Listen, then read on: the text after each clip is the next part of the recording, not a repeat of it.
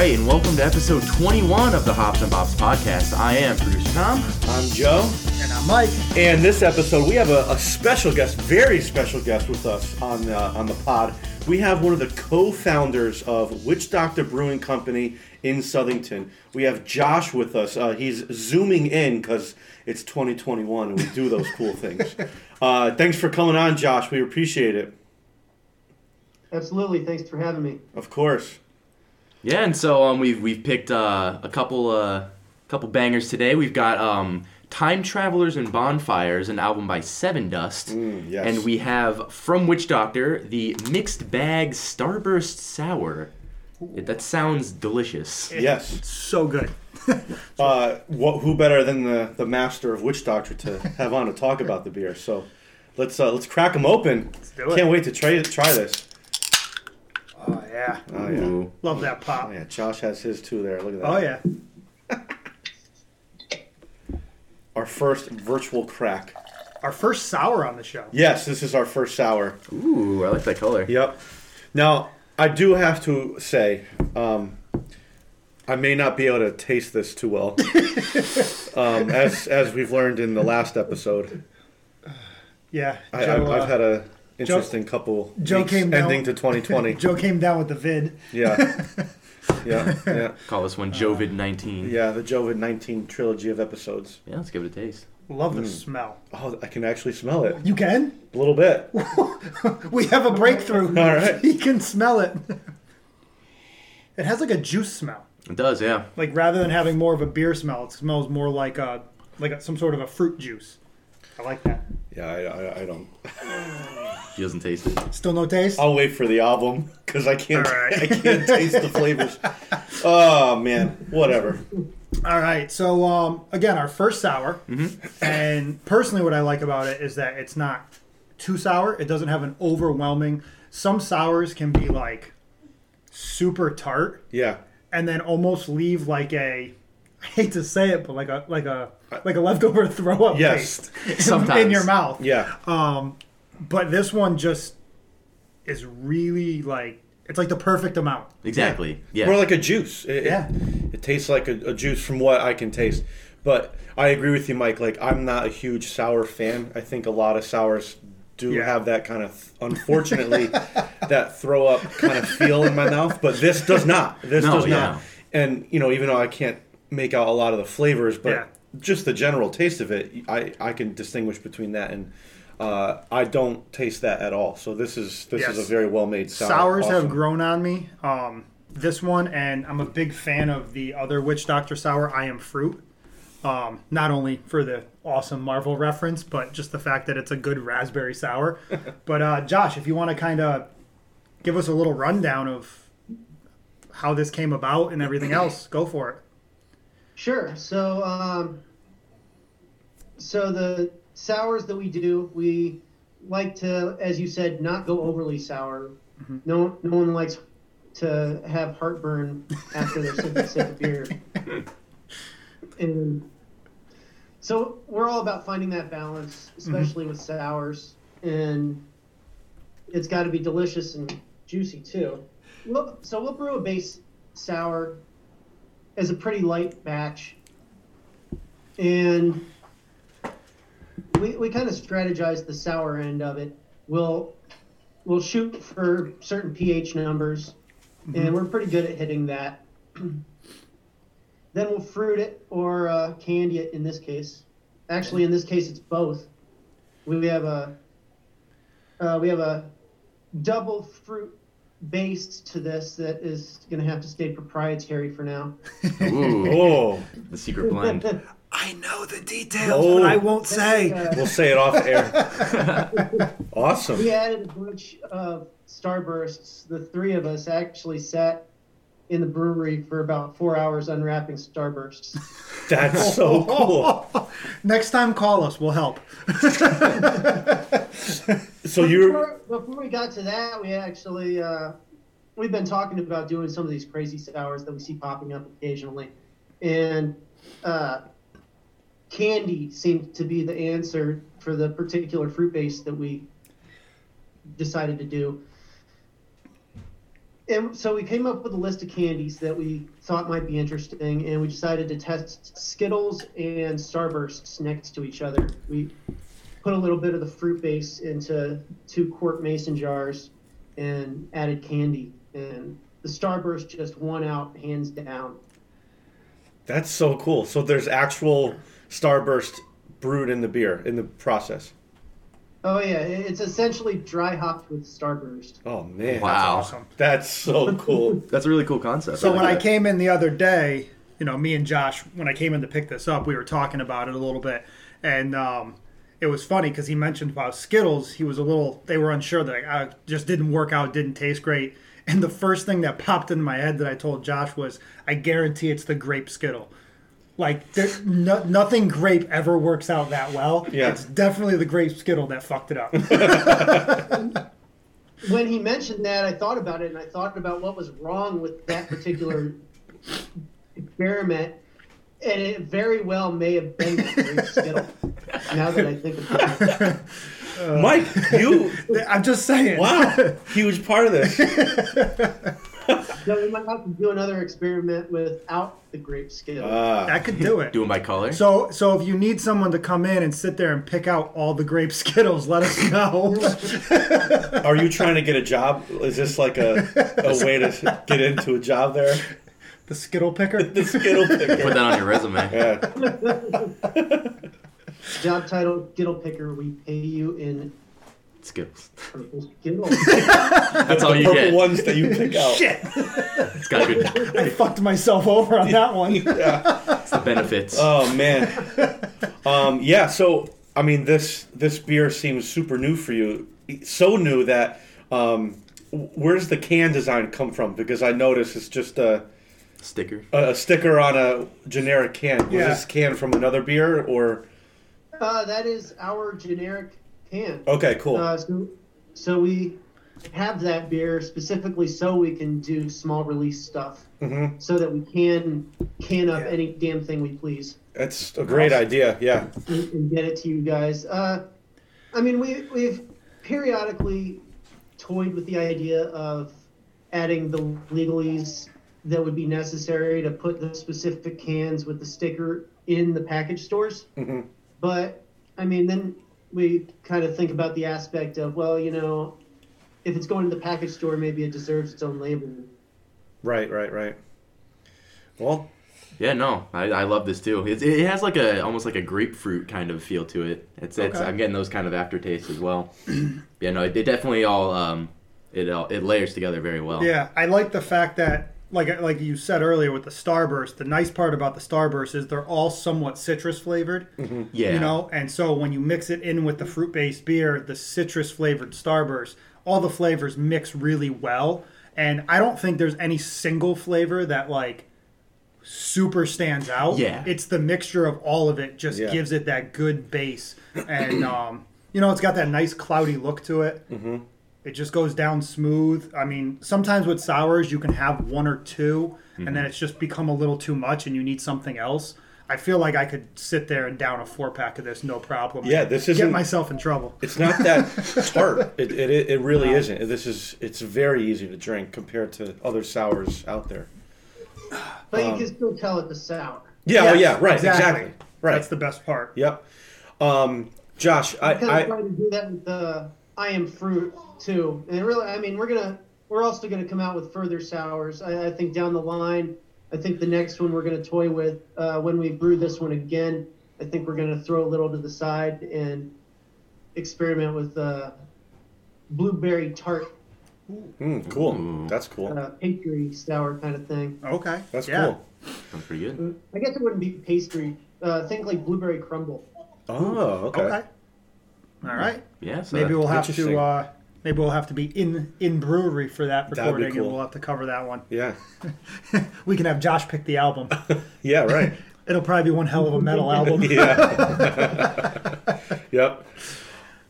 Josh, I did have one question. I don't consider us major beer experts, but what makes a sour? How does it get that taste compared to, your lagers, your IPAs, your stouts? How does the sour become a sour? It's actually a separate fermentation. It's a bacterial fermentation. Okay. Actually, Yes. I know that's a scary word, but and basically it's called a kettle sour. So what you do is you brew the beer like you normally would, right up until the point where it's in the kettle, and you would be adding hops. You don't add the hops yet. Instead, you add the bacteria. Okay. And you keep that in specific conditions for a period of a few days, give or take, depending on what your goal is. The longer you leave it, the more sour you're going to get. And then when you're all done, you boil the beer like you normally would, add the hops. That kills all the bacteria and sanitizes the vessel back up, and then you're good to go. Sanitizing, Treat it like any other beer at that point. Sanitizing is important these days. The theme of this year. That's good shit. That's awesome. That's good to know, because I never knew, and by doing this podcast, I'm learning a lot. So I was going to say, the one thing I did notice when you guys made this was maybe 2 weeks prior to it being released, you guys posted that you were mixing not Skittles, but Starburst into your beer, and then like 2 weeks later, boom, the beer was like canned and ready to go. So you saying that these kinds go much quicker, just looking on Facebook and Instagram, like I saw that turnaround happen so quick. All of a sudden, I'm like, I'm at work and I got a notification, Witch Doctors released their beer today. And I'm like, oh shit. I was like, that was quick. On my way. Yeah. Yeah, we're trying to be more timely and on top of our social media posts too. Yeah, no, well, you did a good job on this one. You got me there quick. Now, I have a very important question, probably the most important of the day. Did you use the standard Starburst flavors, or did you go with like the tropical yeah. or? No, we thought about it. We really did. Yeah. We almost went with the Fave Red, but we decided on just regular. So that's the yeah. So that's the strawberry, the cherry, the orange, and the lemon. It's awesome. Perfect. It's really cool. No, it worked well, man. Yeah, no, it's great. It's a great tasting sour, and we're glad that this all worked out for this episode. Cool. Sweet. Thank you. Yeah, it definitely comes through well. One thing about this beer, though, is if it does make it to market, which indications say that it might have to do, we're going to have to change the name of it, because there's like 20 other beers in Untapped named Mixed Bag, and that can prove legal problems. So I will definitely make an announcement and let y'all know, but Sure. Mixed Bag is a temporary name. Okay. Yeah. All right. That's good to know. Maybe a little naming contest. Ooh. I like it. Yeah, so I got to check into legalities, but I saw a Starburst commercial the other day, and they used the word juice-triadic equation. I kind of like that. That's cool. Nice. Well, that's good info.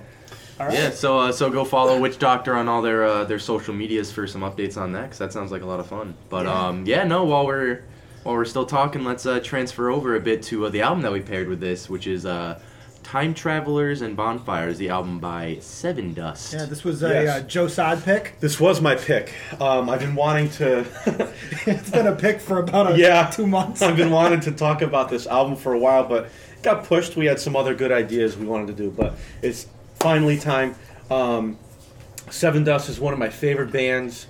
I often think that they're kind of underappreciated in the rock and metal world. I hear a lot about other rock and metal bands that, quite frankly, in my opinion, just put out shitty music. And Sevendust has stayed consistent since their '97 debut, and they're just rocking out. And even to this day, they just put out a new album in 2020 called Blood and Stone, which I think is a great album. So I wanted to talk about them because they deserve their due. They need to be one of the most mentioned bands in music. So if we could change that, that'd be great. But anyway, this album, while they're rock and heavy metal and aggressive music, this is their acoustic album. It's their 10th album, came out in 2014. It's 12 tracks. But two reasons why I chose this album. First reason is they absolutely slay the acoustic music. Mm-hmm. For being a heavy metal band, they do awesome acoustic songs, whether it's covers of their previous songs or just purely acoustic songs. they do an awesome job at retweaking their songs.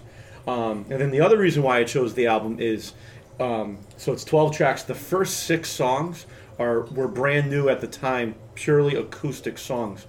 The second 6 songs were acoustic versions of previously released songs, some of their biggest hits. And I just thought that concept for the album was a really cool concept. So, and I happen to love the album, so I wanted to bring it to the podcast and see what everyone thinks. So... personally, I think there were 2 things missing on this album. Okay. One thing I think the album was missing was a purely acoustic song. Yeah. It would have been nice to have a song where it was just Clint Lowry on guitar, maybe Clint Lowry with a little bit of piano, and just him and Lejan singing. Yeah. It would have been nice to have had almost like that real raw acoustic sound. That's true. The other is, I don't know. I just feel like they are another band that does a really good job with covers. Like an acoustic cover would have been cool. Of a song. Yeah, that would have been cool they too. did a really good job with "The Day I Tried to Live" Yeah. by Soundgarden. Was one of their recent releases of a cover song.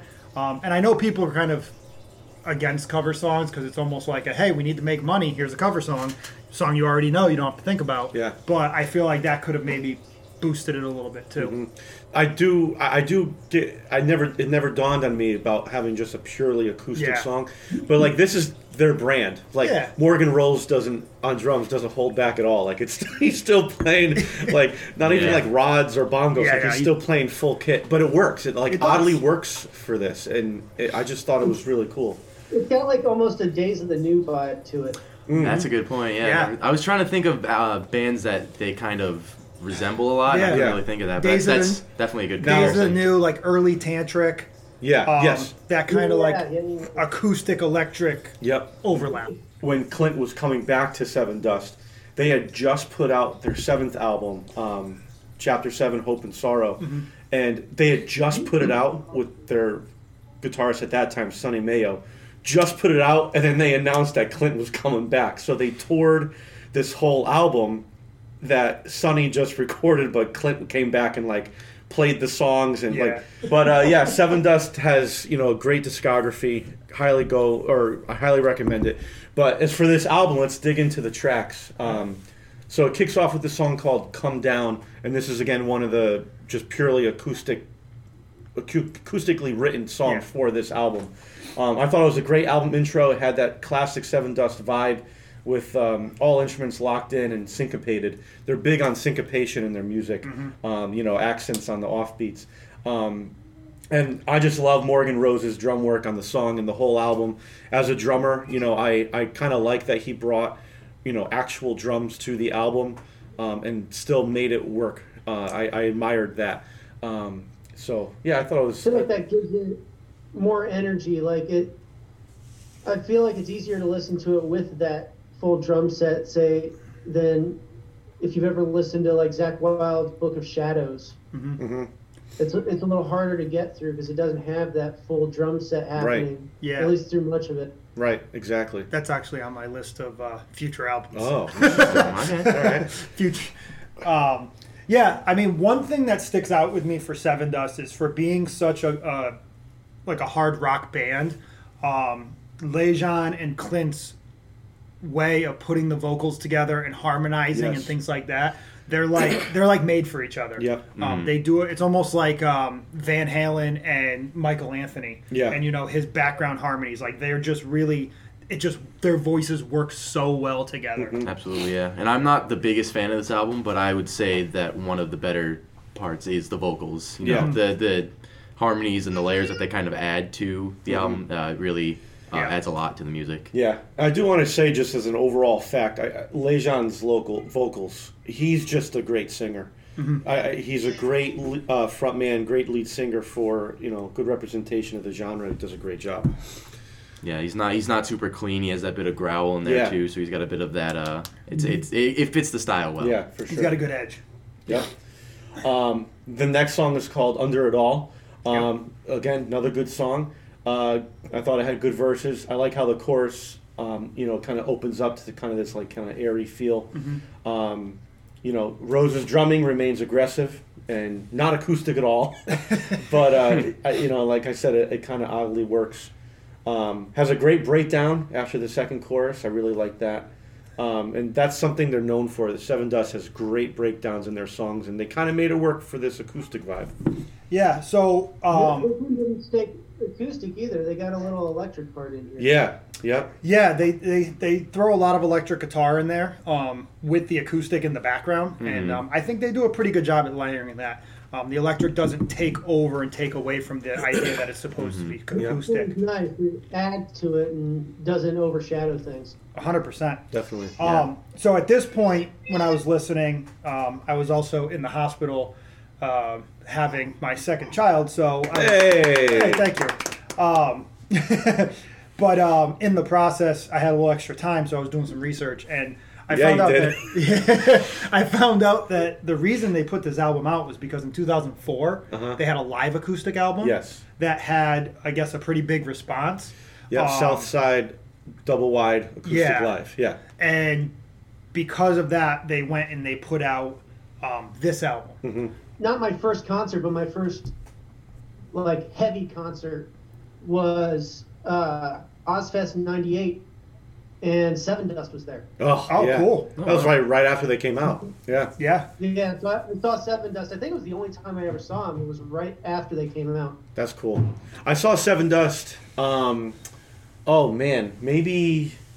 maybe about 10 years ago at the Hartford Webster Theater. Oh, nice. It was them and Alter Bridge, I want to say. Okay. And it was nice. Really good show. God, they blew the roof off that place. Yeah. Like, it was so loud. They're such a loud band. I think I saw them open up for somebody at Mohegan.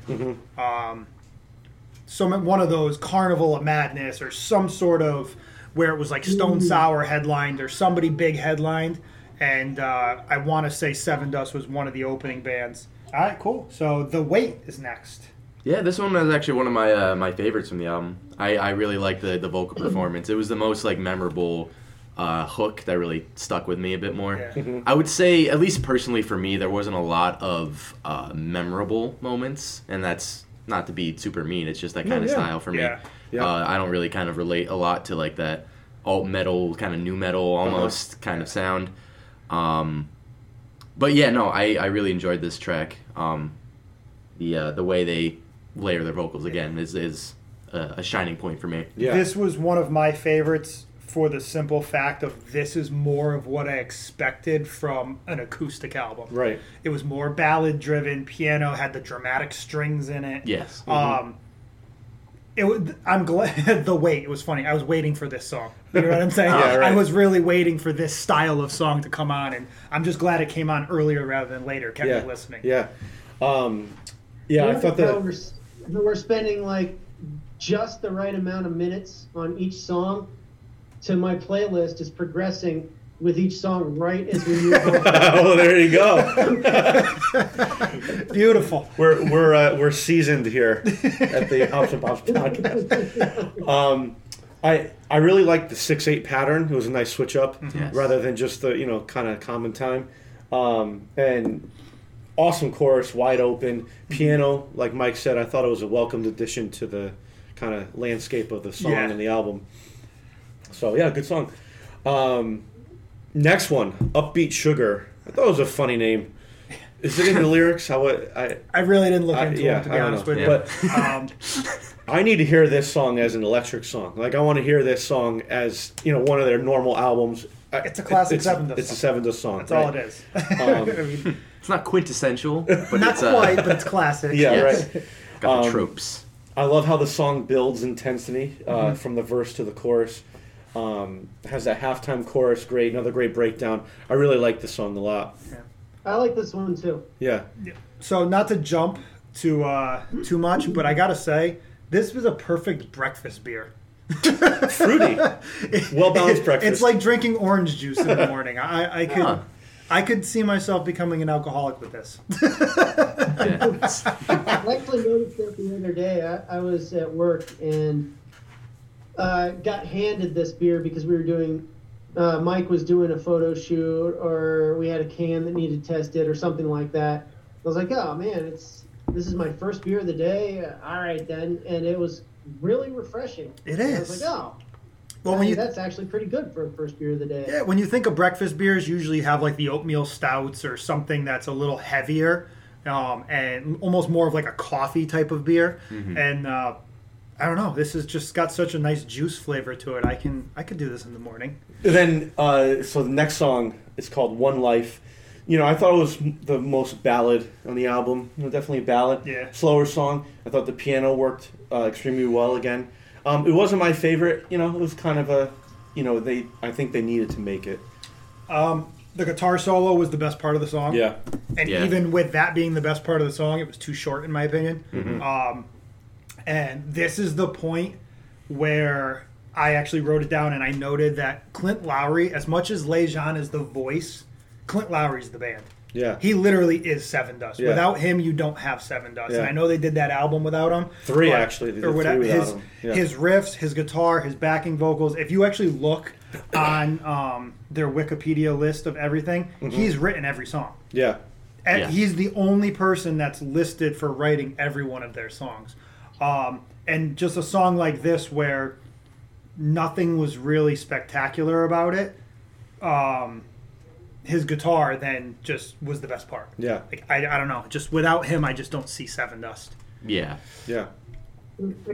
I kind of feel that way about them as a band almost. Like, I like how consistent they are, and it's consistently good. But it's so consistent that I feel like they don't necessarily take some of the chances they could take That's so true. to really make some of their stuff really stand out. Yeah. I think you're right, and I think that might be the reason why they're not as prominent, like I mentioned earlier. They're kind of like the AC/DC of alt Yeah, metal, of like new new metal. Yeah. You know, every album you know what you're going to get into, but which is why I kind of thought this album would be a good one to kind of address because it was a change for them, and Yeah. it brought out a whole different side of them that they already had for Yeah. over a decade, and you know shows kind of their versatility as a band. Yeah, and to that point that Josh just brings up, kind of goes along with what I said earlier. With just a purely acoustic song would have been a risk that I think that with his voice being so distinct, and then throwing like a piano ballad or an acoustic, like a legit acoustic song, like Clint Lowry over the Quarantine put out his version of "Hurt" by Nine Inch Nails, Oh, okay. and it's just piano and his vocals. In my opinion, it's a great cover song. Great song that they did. Something like that with Lejean's voice on this album would have been that risk that I think would have paid off and made the album even better. Yeah, agreed. And then the song 6. So this is the last like original song on the album, or like acoustic original. It's called Bonfire. I thought this was an awesome song. I love the way this song kicks off. It kind of builds that intensity with the intro, and then it kicks in with a cool groove. And I love the change up in the drum beat for the second verse. It just kind of adds that nice little tweak. I gotta agree. Coming into this song, even right in the very beginning, this is one that catches my ear as something that's just a little different than the rest of them. Yes, Yeah. definitely. This one just grooves. As soon as this kicks on, I'm just like in it. I'm in it to win it. I love it. Well, once again, Morgan Rose's drums are just they really drive this song, Yeah. and it's and then they mix that electric and acoustic guitar, and they just do a good job with it. It's a solid song. Yeah. And another pretty. I like the tension they're able to build in this song. Yeah. Yep. Well said. Yeah, and another really catchy hook. Kind of similar to The Weight. That's what kind of draws my ear a lot too. Yeah. That build up is definitely pretty good. Yep. I kind of thought the acoustic guitar the main parts, they reminded me of Scratch Track a little bit. With a band we talked about Yeah. a lot of episodes ago, like Kind of punchy. kind of that punchy, dirty. dirty groove. I thought it was kind of cool. Yeah, great song. I thought it was a perfect song to kind of transition into that later half of the album, because now we're getting into the acoustic versions of older songs. It was kind of, I thought it was a great transition. So, later 6 songs. First one is called Gone. The original version of it was on their 2003 album called Seasons. And I thought the acoustic and the electric versions were like twins. Like, they really kept it to the original. They didn't really take much risks on this, which I thought was okay. It was the first one on the album, and I thought it was very well made. It was exactly what an acoustic version of this song should be. A lot of their riffs, especially guitar-wise, are like more exactly that riff-driven rather than like chord-driven. Yeah. This one was a little more open. Go ahead. I sometimes wonder if these guys write their songs on acoustic guitars. It's a good point. A lot of bands do. Yeah. A lot of bands do. And so it did definitely translated well. It was very different for an acoustic song. Also it was really bass-driven, which was kind of cool because, again, it was a change. It kind of set it apart from some of the other songs on the album. Yeah, for sure.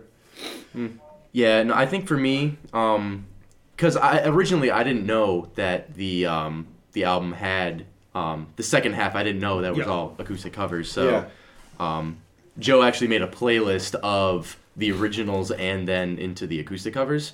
And like you mentioned, they sound pretty similar. Yeah. So for me personally, they don't really serve a lot of purpose to be acoustic cover just because they're so similar. So like this one, and also jumping ahead, Karma, I thought was pretty similar too. Yeah, Karma's pretty similar. Yeah. So like they're still decent songs, but I don't really see the need to go back and do that again because they're so close. I kind of agree with you, and a lot of it is the drumming. If they did what Mike said and just had a purely acoustic, maybe with some bongos, light percussion instead of drum kit, you might have had more of a contrast.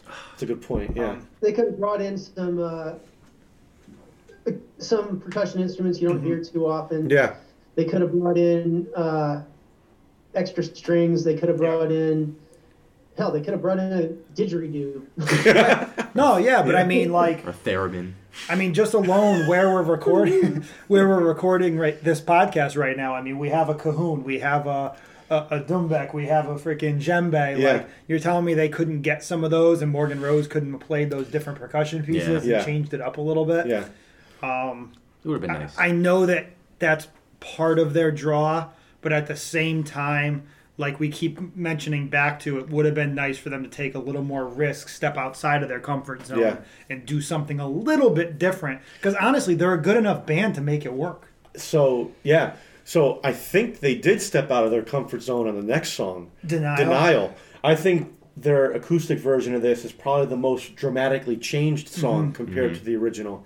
If you listen to the original back to back, it's very different. Yeah. And you almost have to like listen very carefully to the lyrics to really recognize that it is Denial. And, of course, when the chorus comes in, you can tell.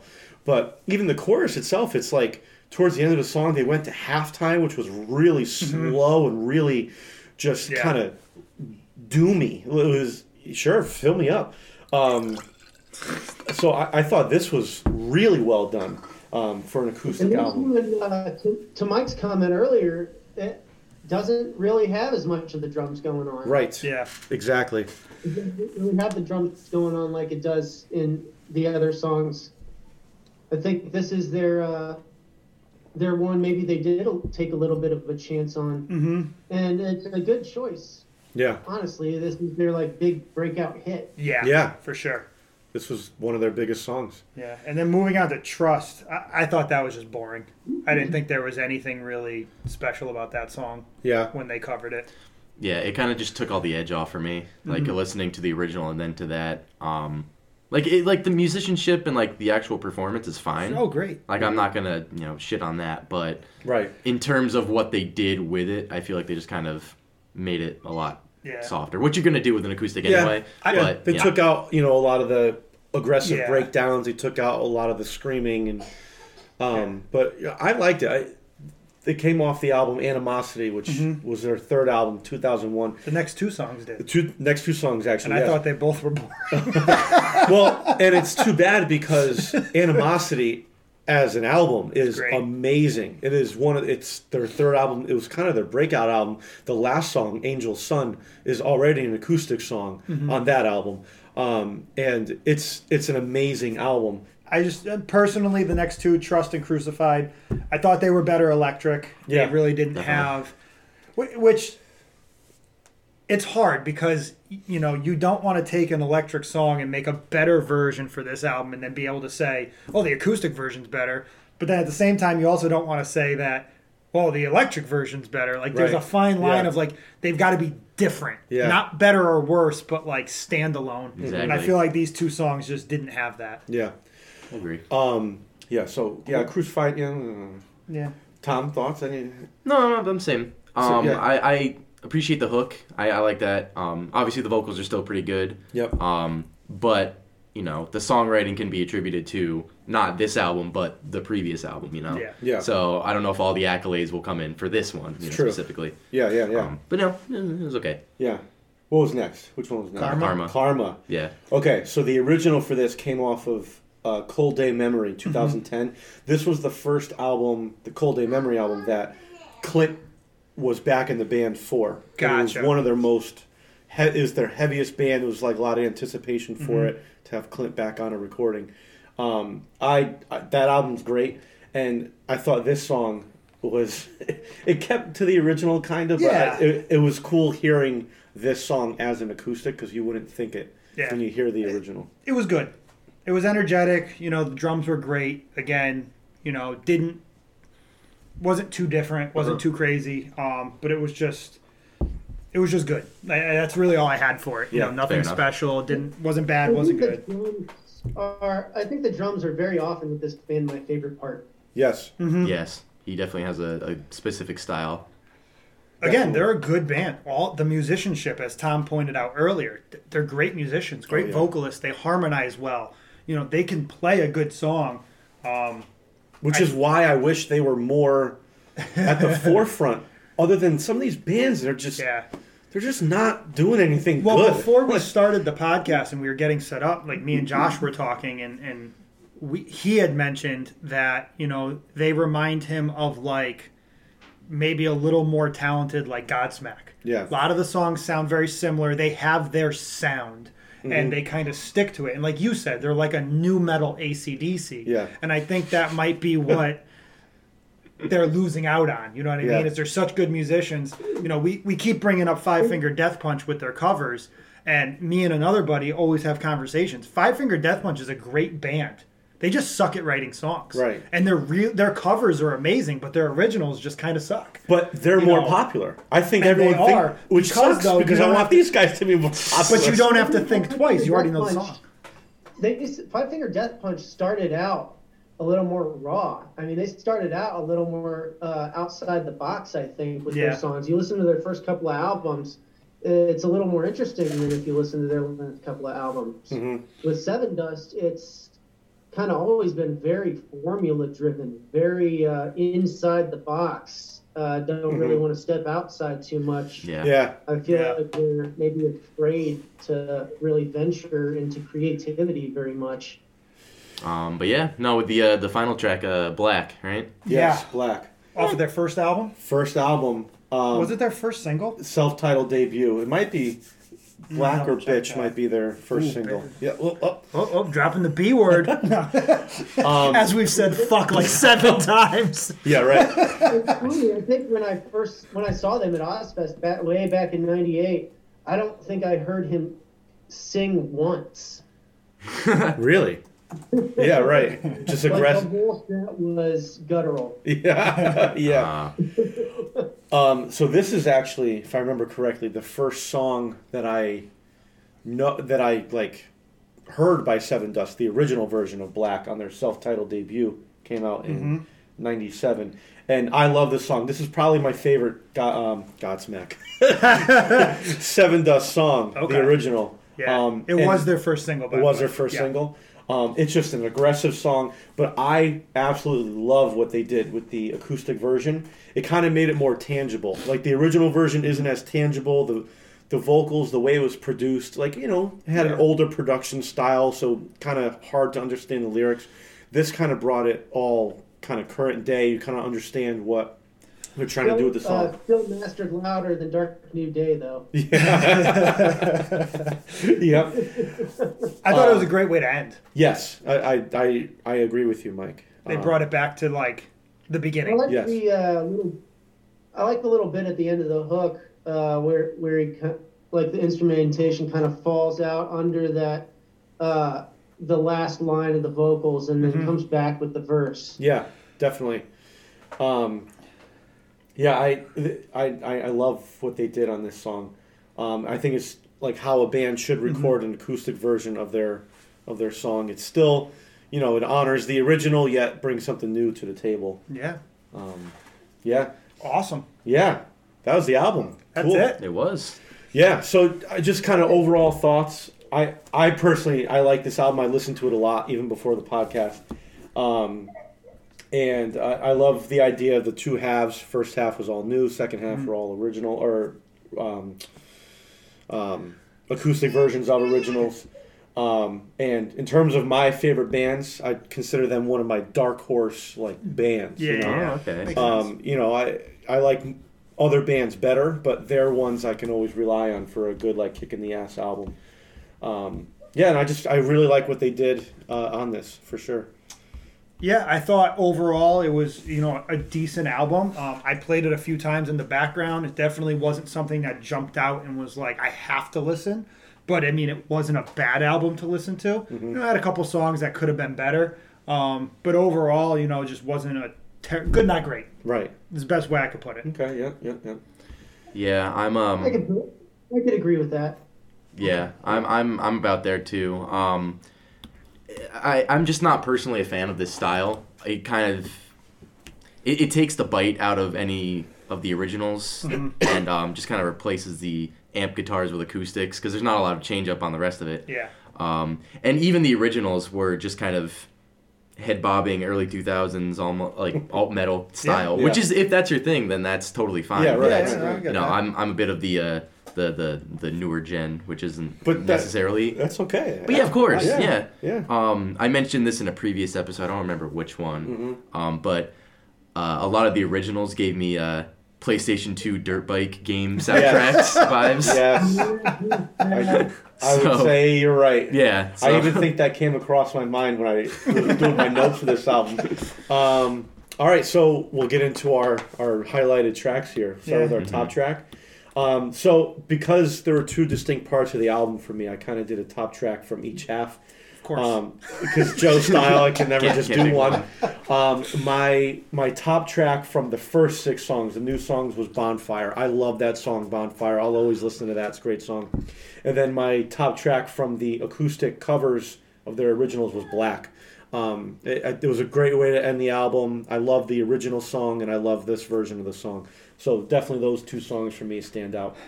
Yeah, I liked. I picked my number one. I picked out of the songs that were previously written and then rewritten for acoustic. And Black was my favorite. I thought it was a great way to end the album. You guys know me. Placement is big for me. And to have their first single in an acoustic format end the album, kind of going right back to the roots of where everything started. That's where we're going to end. Yeah. All of that just fell together and was just a really, really cool song. Cool, like full circle. Yeah. Me personally, I enjoyed The Wait the most out of all of them. Just generally, as a note, I feel like there was a lot of similarity with a lot of the styles on here. And that's just personally because I'm not a huge fan of them. I haven't listened to them for a long time.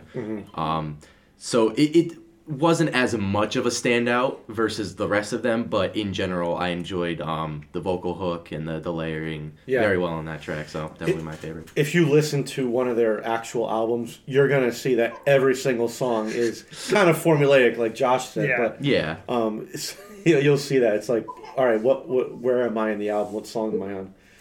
Cool. I think my favorites on this one were also Bonfire and Black. Nice. I'm just a sucker for dynamics, and those are the 2 songs that have the most of them out of this album. Yeah. Awesome. Yeah, cool. Good. Cool. All right, so now our sleeper. So the song you kind of didn't... Bottom track. Right? Oh, we're doing bottom track. Act like you've been... I've never been here before. So we're doing... All right. Said too many sours. Yeah, this is my... I need another one. It is good. So... I'm going to say Trust and Crucified. I thought both of them were just very blah. Yeah. So for a bottom track, kind of a song I could skip, I would skip those 2 and move right on to Karma. I don't know. I had a hard time picking like a bottom because it's not like any song on the album was bad. Right. I kind of went more based off of like which songs just didn't do the acoustic version justice. So for me, it was Trust and Crucified. Yeah. Okay. My least favorite was One Life. It just, in comparison to the rest of the originals, wasn't as standoutish. Very kind of messy to go through. I don't know if that's the right word to use there, but yeah, no, it really didn't do anything for me at all. Yeah, no, I actually agree with you, Tom. Mine's also One Life. But it's not because it was a bad song. It was just, I think all the other songs in the album were just better. Yeah. And like we talked about earlier, I kind of wish the solo was longer and the rest of the song was maybe a little condensed. So One Life for me was my bottom. Cool. Josh, any bottom tracks for you? It's really hard to pick one, but probably agree with you on the One Life. I don't know that there's any particular reason per se. Just seem to have the least amount of energy, I guess. Yeah. Yeah. Makes sense. Cool. All right, for the Sleepers? dark Now horse, yeah. for the Dark Horse Sleeper. The Sleepy Dark Horse. I went with Denial. Yeah. Okay. I listened to the original and then to this, and what they did with it was pretty impressive because it sounds the most changed out of any of the acoustic covers. So I enjoyed that. Cool. So I have two dark horses. No. You don't have three this time? I have two. Okay. No, three's a different episode. We'll get to that. Three's a crap. Oh, no. It's going to be a long day. No, so my two dark horses were Come Down and Upbeat Sugar. I just thought they were really cool songs. And the fact that they were original, they might get skipped when you think of the whole like Seven Dust discography. Because it's kind of an acoustic album, might be a skip album for some people. But I really think these two songs, along with Bonfire, should be like kind of reverse it, like make electric versions of them and see what happens. So Come Down, Upbeat Sugar for my dark horses. So mine was The Wait. So the way I did it was I kind of picked, like I said, my number one was from the re-rendition, acoustic to electric or vice versa. And then one of the new songs I picked as kind of my like sleeper. And I went with The Wait. And what really stuck out for me was it was the song that I wanted to hear. It was that acoustic, had more of that kind of softer vibe, had the strings. Honestly, in my opinion, it was the one song on the album that kind of did stick out. Like Tom said earlier, it's the one song that stuck out from the rest. Yeah. So that was it for me. Cool. What's a dark horse sleeper? So it's a song that is not a popular song on the album, but you think people should hear it, and kind of like the one that you didn't expect to be as good as it was. Yeah. All right. I think I got to go with the Upbeat Sugar. That was one that caught my ear. I kind of dug it. It wasn't necessarily my favorite, but it was a noteworthy track on there. Yeah. Awesome. Yeah. Cool. So, sweet. Ratings? Did you pick your dark horses? I did. Yeah, Yes. Okay. You started it. I went Denial. All right. Ratings? What are you thinking? So Josh, we rate everything out of basically out of 5. So we rate the beer, 0 to 5 on, we call it 0 to 5 hops, 5 being the most. And then we rate the album on 0 to 5 bops, again 5 being the most. So Joe, it was your album. So start. What was your take on it? I'm giving this a 4 out of 5 bops. Okay. I always listen to this album, like I said earlier. I love it, and I highly recommend it to anyone, even if you don't like metal and rock. Give this album a shot because it's a cool twist on rock elements and then acoustic elements. So give it a shot. 4 out of 5 bops. Again, I put it at good, not great, middle of the road for me. Could listen, didn't have to run out and listen. I gave it 2.5. Good, not great. Okay. Yeah, I ended up giving it a 2 out of 5 bops for me. I kind of felt like a bad reviewer, but there's really not a lot to talk about for me personally. Yeah. There wasn't a lot of standout between the tracks, which was what kind of killed it for me. I really didn't have like a favorite or least favorite. I kind of picked it as I went along, but there's so much overlap that it's hard to distinguish, and it lacked that wow factor for me. How certain albums will have that, and obviously, the acoustic vibe of it will give that wow factor, but me not being a fan of Seven Dust, not having that experience, it just didn't really stand out for me. So cool. Yeah. Around there. I think I'm going to have to go with a 3 out of 5 box, which is about what I'd give Seven Dust in general, to be honest. Yeah, that's fair. They're a solid band. They're all fantastic musicians, but I feel like I'm always left wanting more out of these guys. I feel like they stop short of what they can truly achieve. Mm-hmm. And as far as an acoustic album, I think that's exactly the same feeling I get out of them. Mm-hmm. It's a solid effort, and it's just about what I expect that band to come out with as an acoustic album. It's not bad. It's not spectacular. It's Seven Dust. That's their tagline. That's you should market for them. That's awesome. Cool. All right. So the Mixed Bag Starburst Sour. For now. Yes. For now. Tentatively named. Patent pending.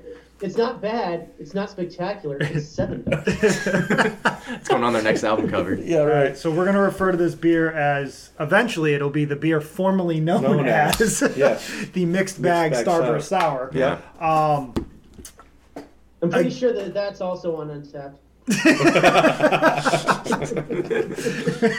We got work to do. Yeah. So for me, I've grown on sours lately. The more I've had them, the more I've really gotten into them. I will say, hands down, this is my go-to. I know it's new, but this is my favorite sour by far that I've tried. Mm-hmm. I think that the flavor distribution overall is just really, really good. It's not super sour, but you can still tell it's a sour. You could have more than one without feeling like, okay, it's too much. I got to move on. I'm giving this beer 4 out of 5. 4 out of 5 hops. Nice. Yeah, nice.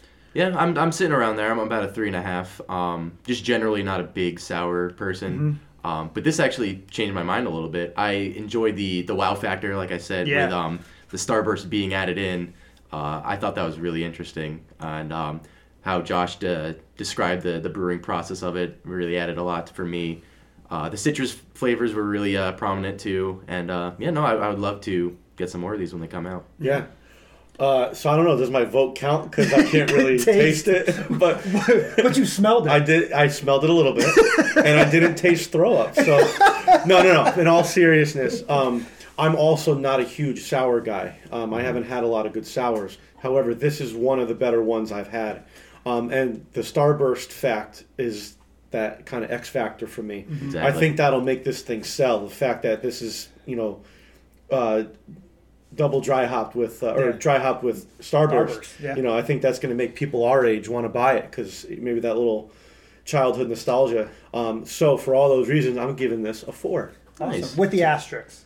With the asterisk, yeah, put in the books, yeah. Should Josh rate his own beer? Yeah, this might be a little biased. I mean, don't I like legally have to say 5? I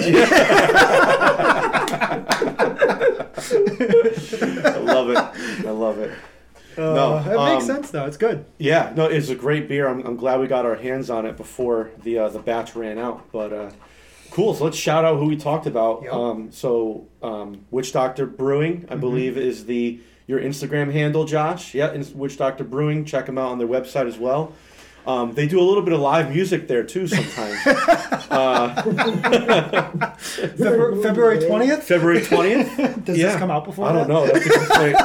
This might not come out before February 20th. We got to see. The password is podcast. But no, we really want to thank you, Josh, for coming on because you've been so great to us these last couple of years. Absolutely. I mean, we started working with you when you guys kind of first opened, and we were getting back out there playing gigs, and we played the town grand opening. Yeah. Oh, that's right. Chamber of Commerce. Yeah, we did. Yeah. So you and the whole Witch Doctors crew has been great to us as a band, and now joining us on the podcast has been really great. So thank you for coming on, and everyone out there, go check out Witch Doctor Brewing. You're not going to be disappointed when you go there with the beers and great vibe, and so please go check them out. Awesome. Yeah. And then for our band, Seven Dust Official on Instagram, they just put out. Yeah. I guess someone already took Seven Dust. They couldn't get the full tag. Yeah. But yeah, as I said, they put out a new album in 2020 called Blood and Stone. Check that out. Check out the discography. It's a good kick in the ass if you need that. So awesome. There you go. Yeah, solid. Good. So our next episode, episode 22, we have a very special beer we're talking about. It's called Undivided. It is an open source beer that it has been put together by Aspetuck Brew Lab in Bridgeport, Connecticut, and the Connecticut Brewers Guild in support of the Brewers Guild. So we're going to be talking about that next episode, so look out for that. And then album-wise, we are talking about a band called Fair to Midland. It's kind of unknown. They were big in like the late 2000s. Yeah. And they put out their first, well, technically it was their third album. We'll get into that, though. Yeah. But Fables from a Mayfly. They're just a very different band, and I absolutely love them. Their sound is great. Cool, yeah. Yeah. So, thank you so much for listening to us. This has been the Hops and Bops podcast. And again, once again, we want to thank Josh for joining us. We hope you had a good time. Thank you so much. Absolutely. Thanks for having me, guys. It's been awesome having you guys since, God, our grand opening. Man. I didn't even realize it was so long. But, I mean, you guys never fail to bring us lots of cool people, and you guys always take the time to be cool to us and to hang out and not just, come do your thing and run away. Yeah. No, we appreciate it, man. Between the friendship between Smooth Series and Witch Doctor, it's really cool. And now the Hops and Bops podcast. There it is. The trifecta. Yes, there it is. Well, that's awesome. We really appreciate it. So come back on. You can choose the album and beer next time, and maybe we could do it at the brewery, or that'd be a lot of fun. Yeah, it'd be awesome, guys. Thanks. Yeah, cool. Sweet. So thanks again to Josh, for Mike and Tom. I've been Joe. Hops and Bops podcast on Facebook and Instagram, streaming on Spotify, Apple Podcasts, and YouTube. We'll see you next time. Peace.